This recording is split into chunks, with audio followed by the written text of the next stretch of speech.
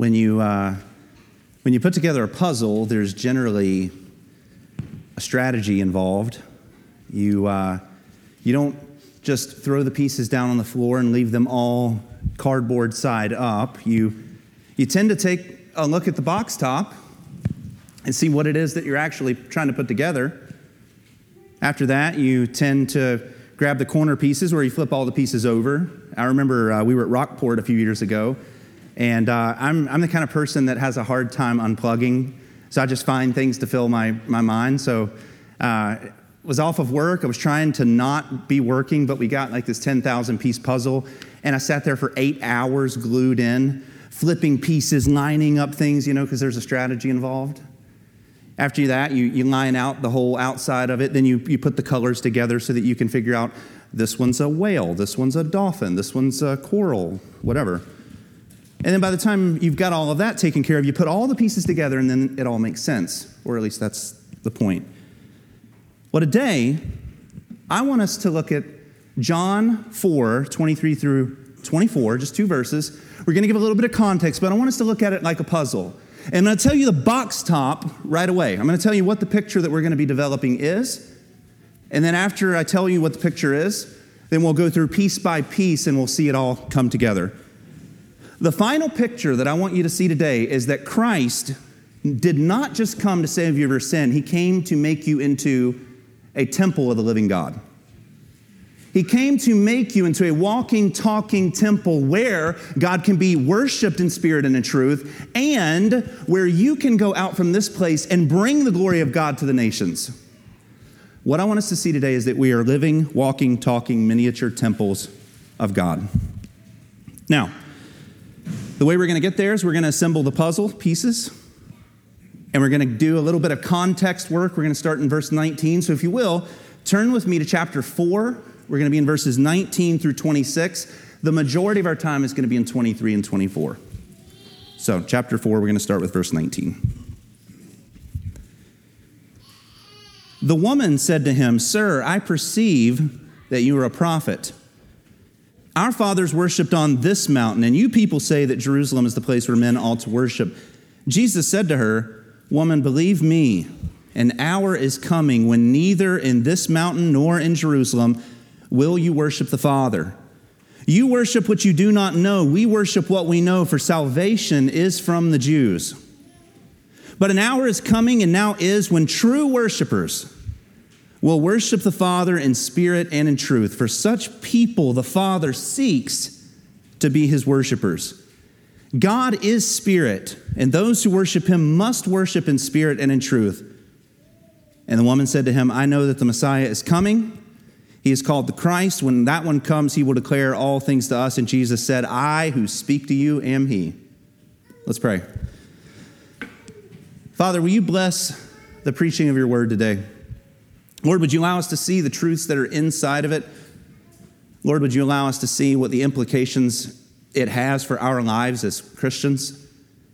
Lord, would you give us a resounding confidence of what it is that you have done, who it is you've called us to be. And Lord, if there's anyone here or anyone listening online that is not saved, not born again, that, Lord, that you would give them the confidence to turn to Christ and to worship him for what he's done. In Christ's name we pray. Amen. Again, before you put together a puzzle, you need to understand the box top.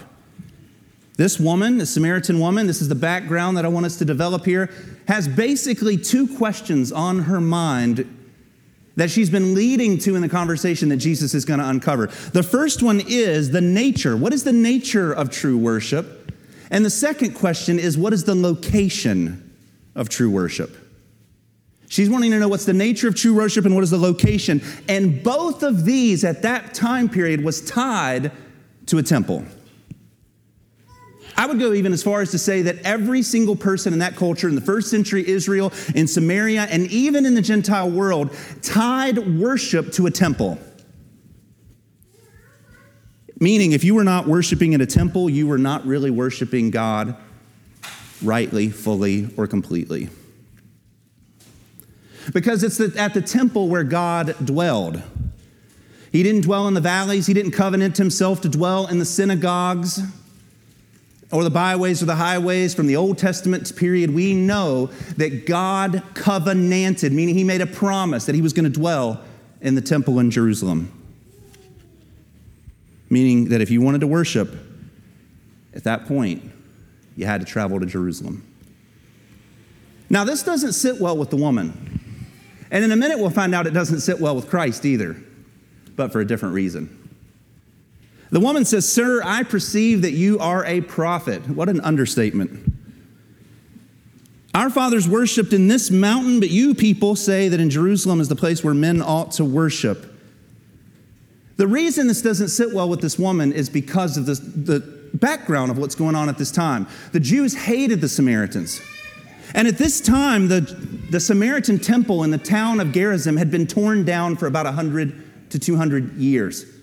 So this woman functionally in her mind is like, worship has to happen in a temple. We don't have a temple in Gerizim anymore. And you people, do you hear that hurt in her voice? You people, you don't love us, you don't like us, and you won't let us come to the temple. We learned this a couple weeks back. My issues with time continue a couple months back in John chapter 2. Jesus comes to a temple that was filled with money changers. He comes to a temple that was filled with animals and all types of things, but it was in the court of the Gentiles, meaning the Gentiles didn't even have a place any longer to come and worship. This would be where the Samaritans would have to come, but they didn't have a place. They were not welcome. Remember, we talked about that there was a sign hanging up in the temple that said, if you're impure, if you're unclean, if you're a Gentile, do not come in, you can be killed. That was the culture. So this woman is saying, you people say that worship has to happen in Jerusalem, but you people won't let us come. That's what she's saying.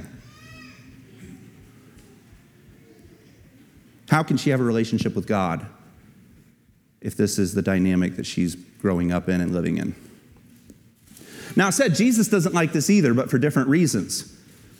Jesus is not going to agree with the conclusion that worship should have happened in Gerizim because he knew the Old Testament. He authored it. Jesus said to her, "Woman, believe me, an hour is coming when neither this mountain nor in Jerusalem you will worship God." What Jesus is saying is that a fundamental shift is going to happen to the landscape of worship. You had to travel to a temple in order to worship God, but I'm telling you, an hour is coming when you will worship God on every square inch of this planet because of what I have come here to do. That's what Jesus is saying. No longer is worship going to be tied to a building. It's going to be tied to a person, and that person is Jesus Christ. He's saying your situation is that you've always worshiped here in Gerizim at the foot of the rubble on top of the hill. Me and my ancestors have always worshiped in Jerusalem, but a time is coming when that will no longer be the case. But Jesus does not agree with her on Gerizim. He says, no, worship goes all the way back to King Solomon when the temple was first built and God's presence, fiery presence, came down from heaven. Goes even further back than that to Moses when the mountain of the Lord, Sinai, was shaking with the power of God. Leviticus 1 opens up with the tent of meeting being the place where God has said that he's going to worship, and the fiery presence of God drops down into the tent of meeting. Jesus is pointing her to the fact that Israel was the one who was entrusted with the gospel in the Old Testament. He says, you worship what you do not know. We worship what we know, for salvation is from the Jews. What he's saying is that the people who came from Abraham in Genesis 12 that was promised, your family will bless the entire world, that's Israel. And the reason that family is going to bless the entire world is not Judaism. It's because from that family, there's going to be an heir that comes named Christ, and he's going to be the one that all the nations of the earth are blessed. Salvation will come from the Jews because Christ will come from the Jews. Jesus is saying, Moses, we descended from the people who are freed from slavery in Egypt. We were delivered by the mighty hand of God, brought to the mountain of God, given the laws of God so that we could be the people of God. We worshiped at the tent of meeting. We worshiped at the temple. And Israel was given a mission to be a light to the Gentiles. You see the point, and I think the most dramatic display of Israel's mission being effective, there's only a couple examples in all of the Old Testament of Israel doing what they were told to do, is when King Solomon prayed and said, God, how could I build a house that could contain you? You're the high king of heaven. And God's presence came down and animated that temple, and guess what happened? The nations of the world heard about its splendor. The nations of the world heard about its glory. The queens and kings of different nations were streaming to Jerusalem in order to meet this great God that they had heard so much about. That was the Old Testament system. The Old Testament system was come and see the glory of God. And Israel got it right for about 20 years. And then they fell into deeper and deeper patterns of sin and deeper patterns of religion. That's the two big idols for Israel and for us. Their kings who were supposed to worship God worshiped idols. Their prophets who were supposed to speak the word of the Lord did not. They were supposed to worship the one true God. Instead, they sacrificed their children on the idols or on the altars. They didn't just struggle with idolatry, though. They struggled with idolatrous religion. At the time of Jesus, they became so prideful that they were nationalist. They hated everyone but Israel, which made them racist. They were legalist, the leadership was, in the fact that they said that salvation comes through perfect obedience to the law. The law was not meant for that. And they became so impressed with their building and with their temple that they made it into a functional idol. So much so that they wouldn't allow anyone to come in but their kind. So when we're talking about the box top here, the whole focus is what is the nature of worship and what is the location of worship. The woman says that worship must be in a temple and it must be in Gerizim. Jesus says, you're right, in the Old Testament it must have been in a temple, but an hour is coming and is now here when true worshipers will worship the Father in spirit and in truth. And Jesus kicks off this dramatic shift. The Old Testament verbally comes to an end with a single word, but. But an hour is coming, and now is, when true worshipers will worship the Father in spirit and in truth. Jesus is saying that worship will not be tied to a mountain in Gerizim, worship will not be tied to a mountain in Jerusalem, and worship will not be tied to a building that's really nicely decorated. Do you see what this means? It doesn't just mean that we're going to get to worship Jesus as individuals. It doesn't just mean that we get to be saved as individuals. It means more than that. Jesus is not, I'll say it this way, is not abolishing temple worship here. He's expanding it. He is multiplying it. He's saying that one temple in one city is not good enough. What I'm going to do is I'm going to come and be the true temple, and I'm going to make all of my followers into true temples so that I'm going to blanket the world with the presence of God through millions and millions and millions of followers of Christ who are temples of God scattered out to the ends of the earth to the glory of God. There's a passage in Ezekiel that says his glory will cover the earth like water covers the sea. If you've ever been in the sea, there's a lot of water there. That's how much God's glory is going to blanket the face of this earth. Because of why? Because of people like us, scattered out to the ends of the earth, filling the world with the glory of God because of Christ. Again, the Old Testament temple system was come and see. The New Testament temple system is go and tell. That's the difference. Christianity, you can describe it in a lot of ways. You can describe it as a network of millions of little temples spread out across the face of the earth. And you and I, if you were in Christ, are a part of that. Instead of asking the nations to come to Jerusalem, that's what the Jews thought Jesus was going to do. They thought the Messiah was going to come and revitalize their religion so that their temple would be more glorious than ever. Jesus doesn't say, everyone come to Jerusalem, worship God. He tells his disciples, leave Jerusalem. Be my witnesses in Jerusalem, then Judea, and then Samaria, and then what? To the ends of the earth. The Great Commission is a commission to leave. It's not a commission to stay. Now, that's the box top. That's who we are in our identity. We are not just people who are going to go to heaven. We are people who heaven has come in and dwelled in us. There's a difference. We are not just people who love the Bible. We're people that the living Word of God has taken up residence inside of our heart. There's a difference. We're not just people who believe in the resurrection. We are people who've experienced it, who have new life in Jesus Christ.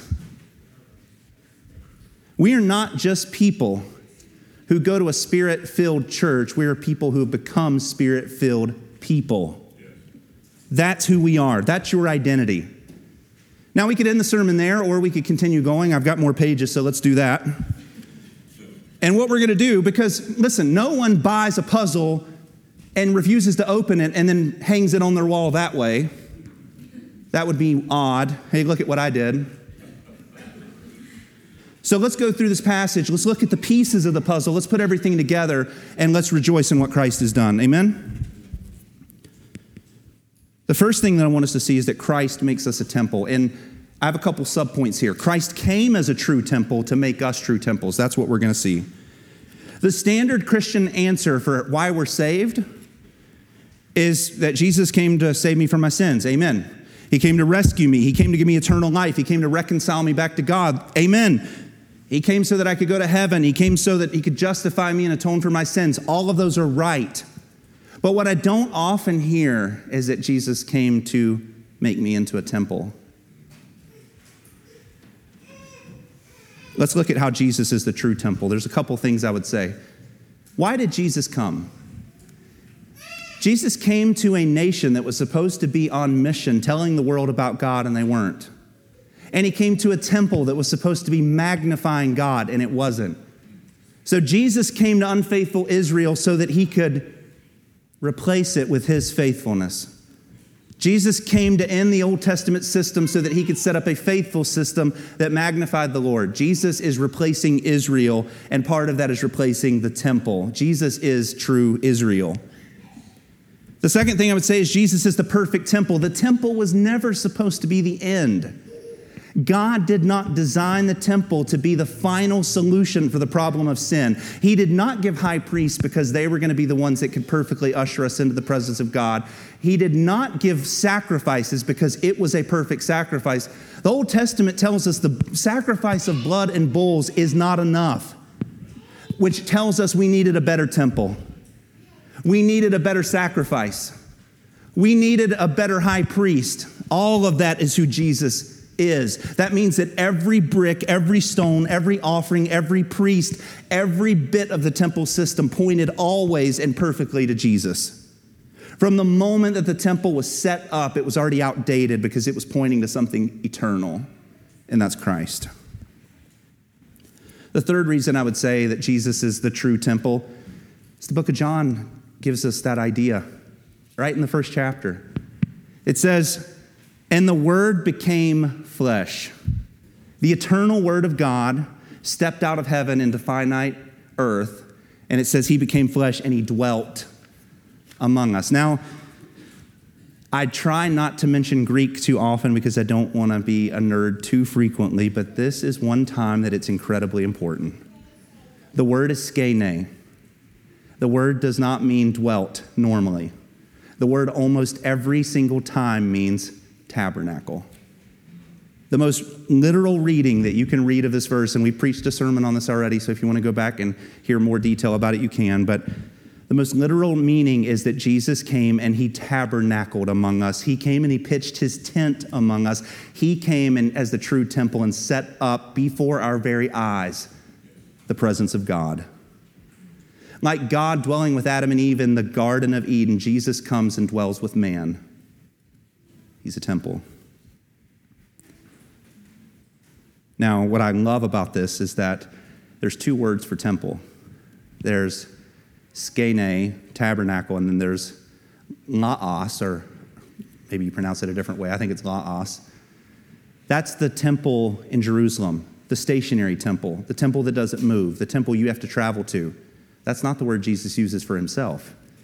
The word he uses for himself is the mobile temple, the temple that you pack up and move, the temple that is in the wilderness where the people of God, as they're following God, pack it up, set it up, pack it up, set it up. And I think it's intentional that Jesus uses this word. He doesn't say, I came to be stationary among you and be a temple among you. He says, I came to be the mobile temple because I am calling all of you to be people who follow me into the ends of the earth. that supports the theological claim that Jesus is making. I believe he's not coming to reinforce the Jewish religion. I don't believe he's coming to keep God hidden in a temple in Jerusalem. I believe that he's coming to see the presence of God break out of Jerusalem. On the day that he resurrected, the curtain from top to bottom was torn in two, and the presence of God came out. And the book of Acts that we've been reading is the story of how the Spirit of God is taking over the earth. One town at a time, one sermon at a time, one gospel presentation at a time. So John 1:14 is showing us Jesus' intention, that he is the true temple. John 1, when John the Baptist introduces him to the people, he's introducing them to God in the flesh, the true presence of God. When Jesus shows up, the irony here in chapter 2, he shows up to a temple. He shows up to a temple as the true temple, and the Jews who loved the temple rejected him. In front of this woman in John chapter 4, this woman saying, maybe it's on this mountain. Maybe it's in Jerusalem. Maybe you're right. And Jesus is saying, I'm the one who came from heaven and standing right in front of you. I am the ladder of Jacob that worship is going to be happening to the glory of God. Not on that mountain and not on this mountain. I'm the one that's going to be where worship happens. But it's even more glorious than that, my friends. It's not just that it centers on Jesus and stops there. He came to make us into temples as well. He says an hour is coming and now is. That means that all of the seconds and the milliseconds and the nanoseconds, the billions of them that comprise the Old Testament narrative are finished. And that Jesus has come to make something totally new. He said the hour is now because he's physically standing right in front of this woman, but the hour is coming because the hour is the hour of his death, and it's still 2 years away in the narrative of John. When Jesus in the Gospel of John says the hour, it usually means his death. This is also true in the Synoptic Gospels. In Matthew 26:45, he says to the disciples, "Are you still sleeping? Behold, the hour is at hand." The hour of Jesus' death. Mark 14:35, Jesus went a little beyond them. This is also in the Garden of Gethsemane. He fell to the ground and began to pray, if it were possible, the hour of his death might pass from him. By far, the most examples happen in the Gospel of John, and it begins early. Jesus' first miracle in Cana, where he turns water into wine, he says, "Woman, what does it have to do with us? My hour has not yet come." He's saying, I will turn water into wine, but my blood that's going to flow, it's not time for that yet. The hour has not yet come. In John 5:25, an astounding verse. We'll get there next year, maybe. I say to you, an hour is coming and now is when the dead will hear the voice of God and those who hear will live. Jesus is saying there's an hour coming when the dead will wake up and they will come to life in Jesus Christ. John 7:30 says, they were seeking to seize him, but they couldn't because his hour had not yet come. Meaning that even the sovereignty of God prohibited wicked men from killing Jesus too early or too late. It had to happen in the hour. John 12:23, the hour has come for the Son of God to be glorified. From John 12 to John 21, that's the last week of Jesus' life, meaning about 50 to 60% of the entire narrative of John happens across chapters 12 through 21. The minority of time, but the majority of the text. And he's saying that in my death is the moment I'm most glorified. Not when he raised Lazarus from the dead, that's pretty glorious. Not when he turned water into wine, that's pretty glorious. He's saying my glory, even better than the resurrection, my glory is demonstrated when I'm crucified to a Roman cross. Why? Because in that moment, he had never been more temple-like. On the cross, Jesus, the true high priest, mediated a covenant between us and God that we could not mediate. On the cross, Jesus, the true Lamb of God, was the sacrifice of God, and his blood was painted on the doorpost so that the angel of death would not come and take us. On the cross, Jesus was the true temple in all of his majesty and all of his glory. And he was the true high priest, the true temple, and he did for us what we could not do for ourselves. His hour of his death was his moment of greatest glory. 12:27, he admits My soul has become troubled. What shall I say, Father? Save me from this hour? No. This hour is the reason that I came. The purpose of Jesus' life was that he came to die. He came to die so that you and I could be reconciled to the Father. It's the only way. At the end of his life in John 16, he said, an hour is coming and it's already come, meaning it's here. And you'll be scattered each to your own home. You'll leave me, but yet I'm not alone because God's always with me. That's not even all the verses. It's almost like the hour of Jesus' death looms over everything that John says, because the entire purpose of Jesus' coming was the hour of his death. So that he could forgive our sins? Yes. So that he could heal our brokenness? Yes. So that he could restore us to a relationship with God? Absolutely. But also so that he could transfer to us his status. There's a great exchange that happens on the cross. Jesus, who is perfect, gives us his perfect standing before God that we could not earn. Jesus, who is righteous, gives us an alien righteousness that we could never earn. He took our guilt and gave us his righteousness. Jesus, who is holy, made us a holy people on the cross. Jesus, who is Son, made us who are orphans children. Jesus, who is a true temple, made us little temples. His status transferred to us. Maybe you're still not convinced. I feel like I've done a good job so far. But what made the temple special and what made the temple what it was is that the presence of God dwelled there. Without the presence of God, the temple is just it's just a nicely decorated house. There's nothing special about it unless God animates it with his presence. Well, if the temple was the building where the presence of God dwelled, what does that make you if the Spirit of God has came in and lives inside of you? Makes you a temple. There's just one difference, though. The temple in Jerusalem was stationary. You are not. The Lord can call you anywhere. He can call you to your neighborhood. He can call you to your job. He can call you to Zimbabwe. He can call you to the ends of the earth, because his vision for your life is a mobile, walking, talking temple for the glory of God to the ends of the earth. It's the box top. Now, the second, every point's not this long. We have to start with the cornerstone. When you build a puzzle, you have to start with the corner pieces. We started with the cornerstone that is Christ, and we're going to build everything up from there. The second one is the Spirit indwells us. We've already covered this a little bit, but I want to touch it a little bit more. When Jesus is talking to this woman, she's asking, where's the Spirit of God? Where's the presence of God? Is it on Gerizim? Is it on Jerusalem? Jesus says, no, an hour is coming where it's going to be inside of you. Where true worshipers will not go to a Spirit-indwelled temple, but they will be Spirit-indwelled people. Now, Paul says the same thing in 1 Corinthians 3:16. He says, do you not know that you are God's temple and that God's Spirit dwells inside of you? If anyone destroys God's temple, God will destroy him, for God's temple is holy, and you are that temple. It's a glorious thing, actually, to be the temple of God.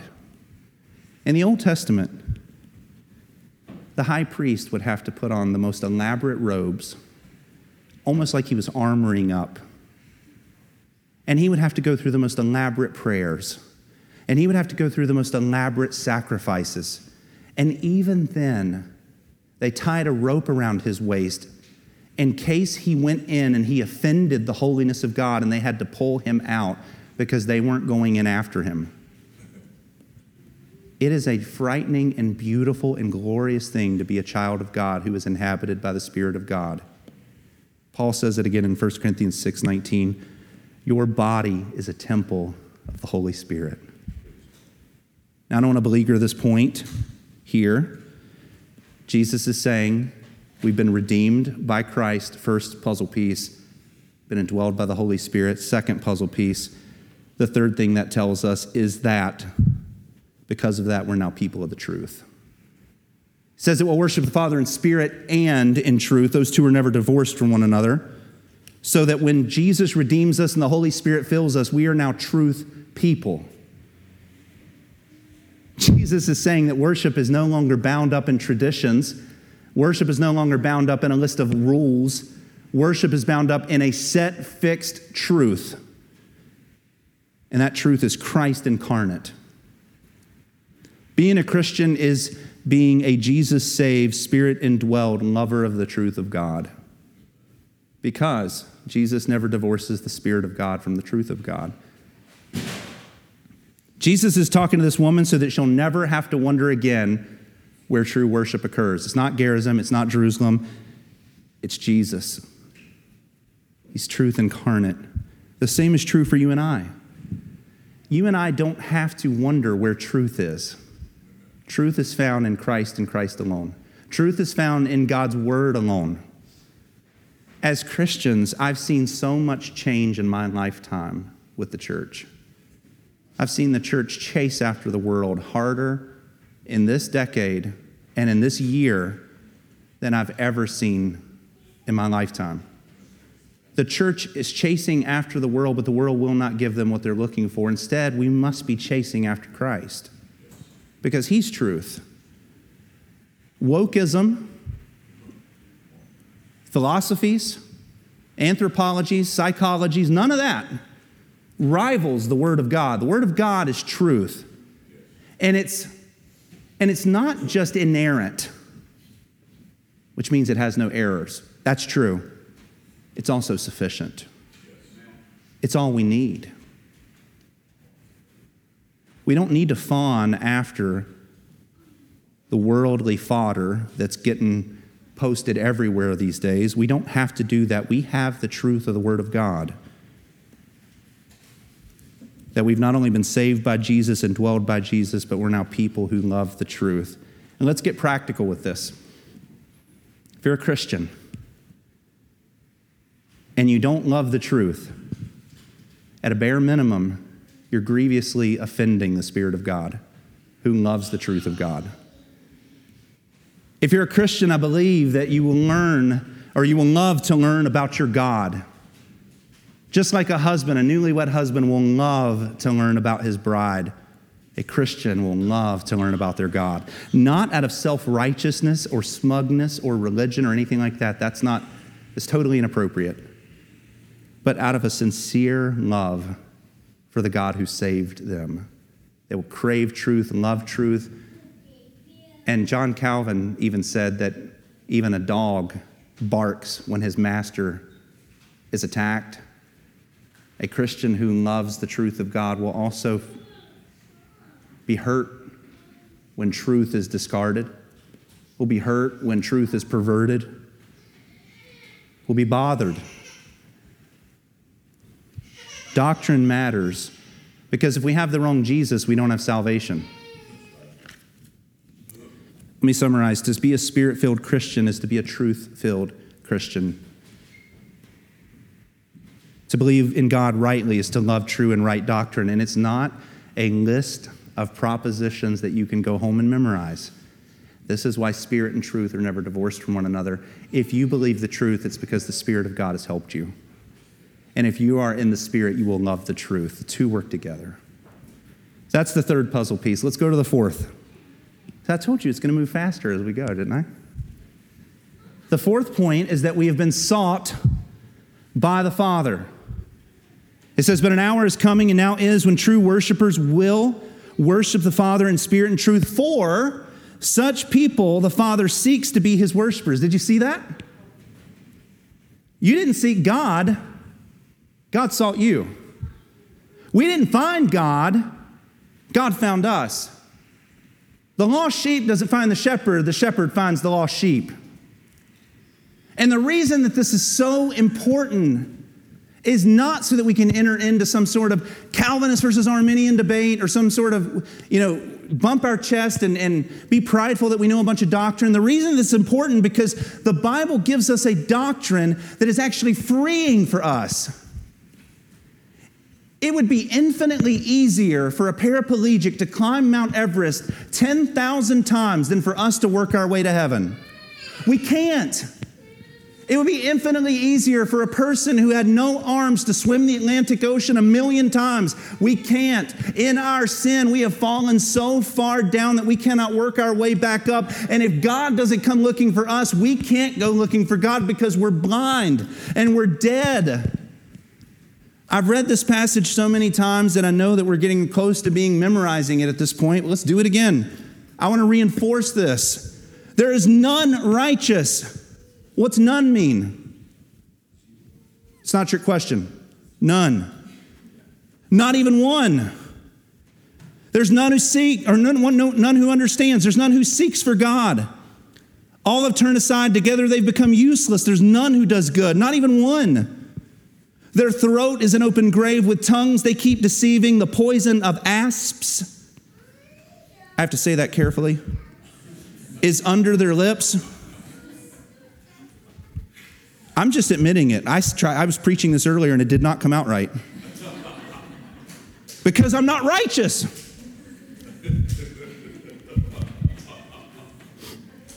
Whose mouth is full of cursing and bitterness. See? Their feet are swift to shed blood. Destruction and misery are in their paths. The path of peace they have not known. There's no fear of God before their eyes. What kind of hope does that present for us to save ourselves? We can't. It's the Father who seeks worshipers. The point is true that if the Father doesn't seek us to be his worshipers, we will not worship him. All of us have gone astray. Now, he's talking to this woman, right? A woman who's totally lost, a woman who's sinned her way out of God's grace. Now, let me say it to you this way. One sin against an infinite God requires an infinite punishment. Therefore, she cannot pay for her sins. She's lost in tremendous shame. She's lost in tremendous spiritual confusion. And the only way that she's going to come to know who God is if God is first seeking after her. And why do you think Jesus tells her this? Jesus is telling her the Father seeks true worshipers because this lady's seeking. Why is she seeking? Because God was first seeking her. Why is she asking questions?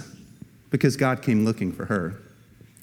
Why is she interested to have a conversation with Jesus? Why does she stay there? Because God is doing the work. And what I want us to understand is that we did not save ourselves. And that if we are here and if we are genuinely seeking to love God, it's because God first sought you and he found you and he opened up your eyes and he caused you to love the things that you would have never loved if it weren't for him. This is why you and I are worshipers. Because the Father sought us and made us worshipers who worship him in spirit and in truth. Now we can go more into this. I think we've covered that. Let's go to our fifth and final piece. This is where we put the whole puzzle together. We are called to live worshipful lives. That's the final point. Jesus concludes this section. God is spirit, and those who worship him must worship in spirit and in truth.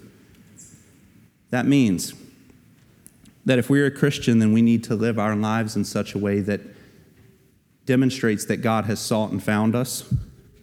We need to live our lives in such a way that don't offend the holiness of God. We need to live our lives in such a way that does not quench the Spirit of God. We need to live our lives in such a way that doesn't dishonor the Christ who gave everything for us.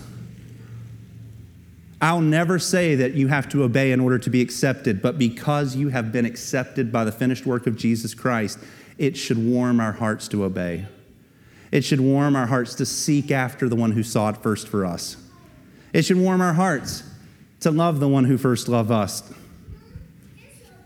so that we can be people of the truth and so that we can live worshipful lives. That's the 5 things. Jesus bought us. The Father sought us. I made a poem. The Father sought us, Jesus bought us, and the Holy Spirit taught us so that we can live truthful lives to the glory of God as temples. Now, if you're not a Christian living here today, I want you to know the single thing that Jesus told this woman. You can't save yourself. You can't be righteous enough. You can't be good enough. You can't be holy enough. But if you're here, and if you're seeking God, and if you're looking for answers, it's likely that God has first sought after you, and that God came looking for you. And all I want you to do is turn to the cross of Christ and accept what Jesus Christ has done for you. If you're asking questions, it's because God first sought you. Take that energy that God has given you. Take that eyesight, spiritual eyesight that he's given you, and turn to Christ. You can do that today. If you're a Christian, I want you to know that the triune God was at work in your salvation. The Father sought you, the Son bought you, the Spirit is teaching and taught you. All three members of the Holy Spirit, or all three members of the triune God have been at work in your salvation so that you will live a life of truth, so that you will live a life of seeking him in the morning, seeking him in the evening, seeking him in his word.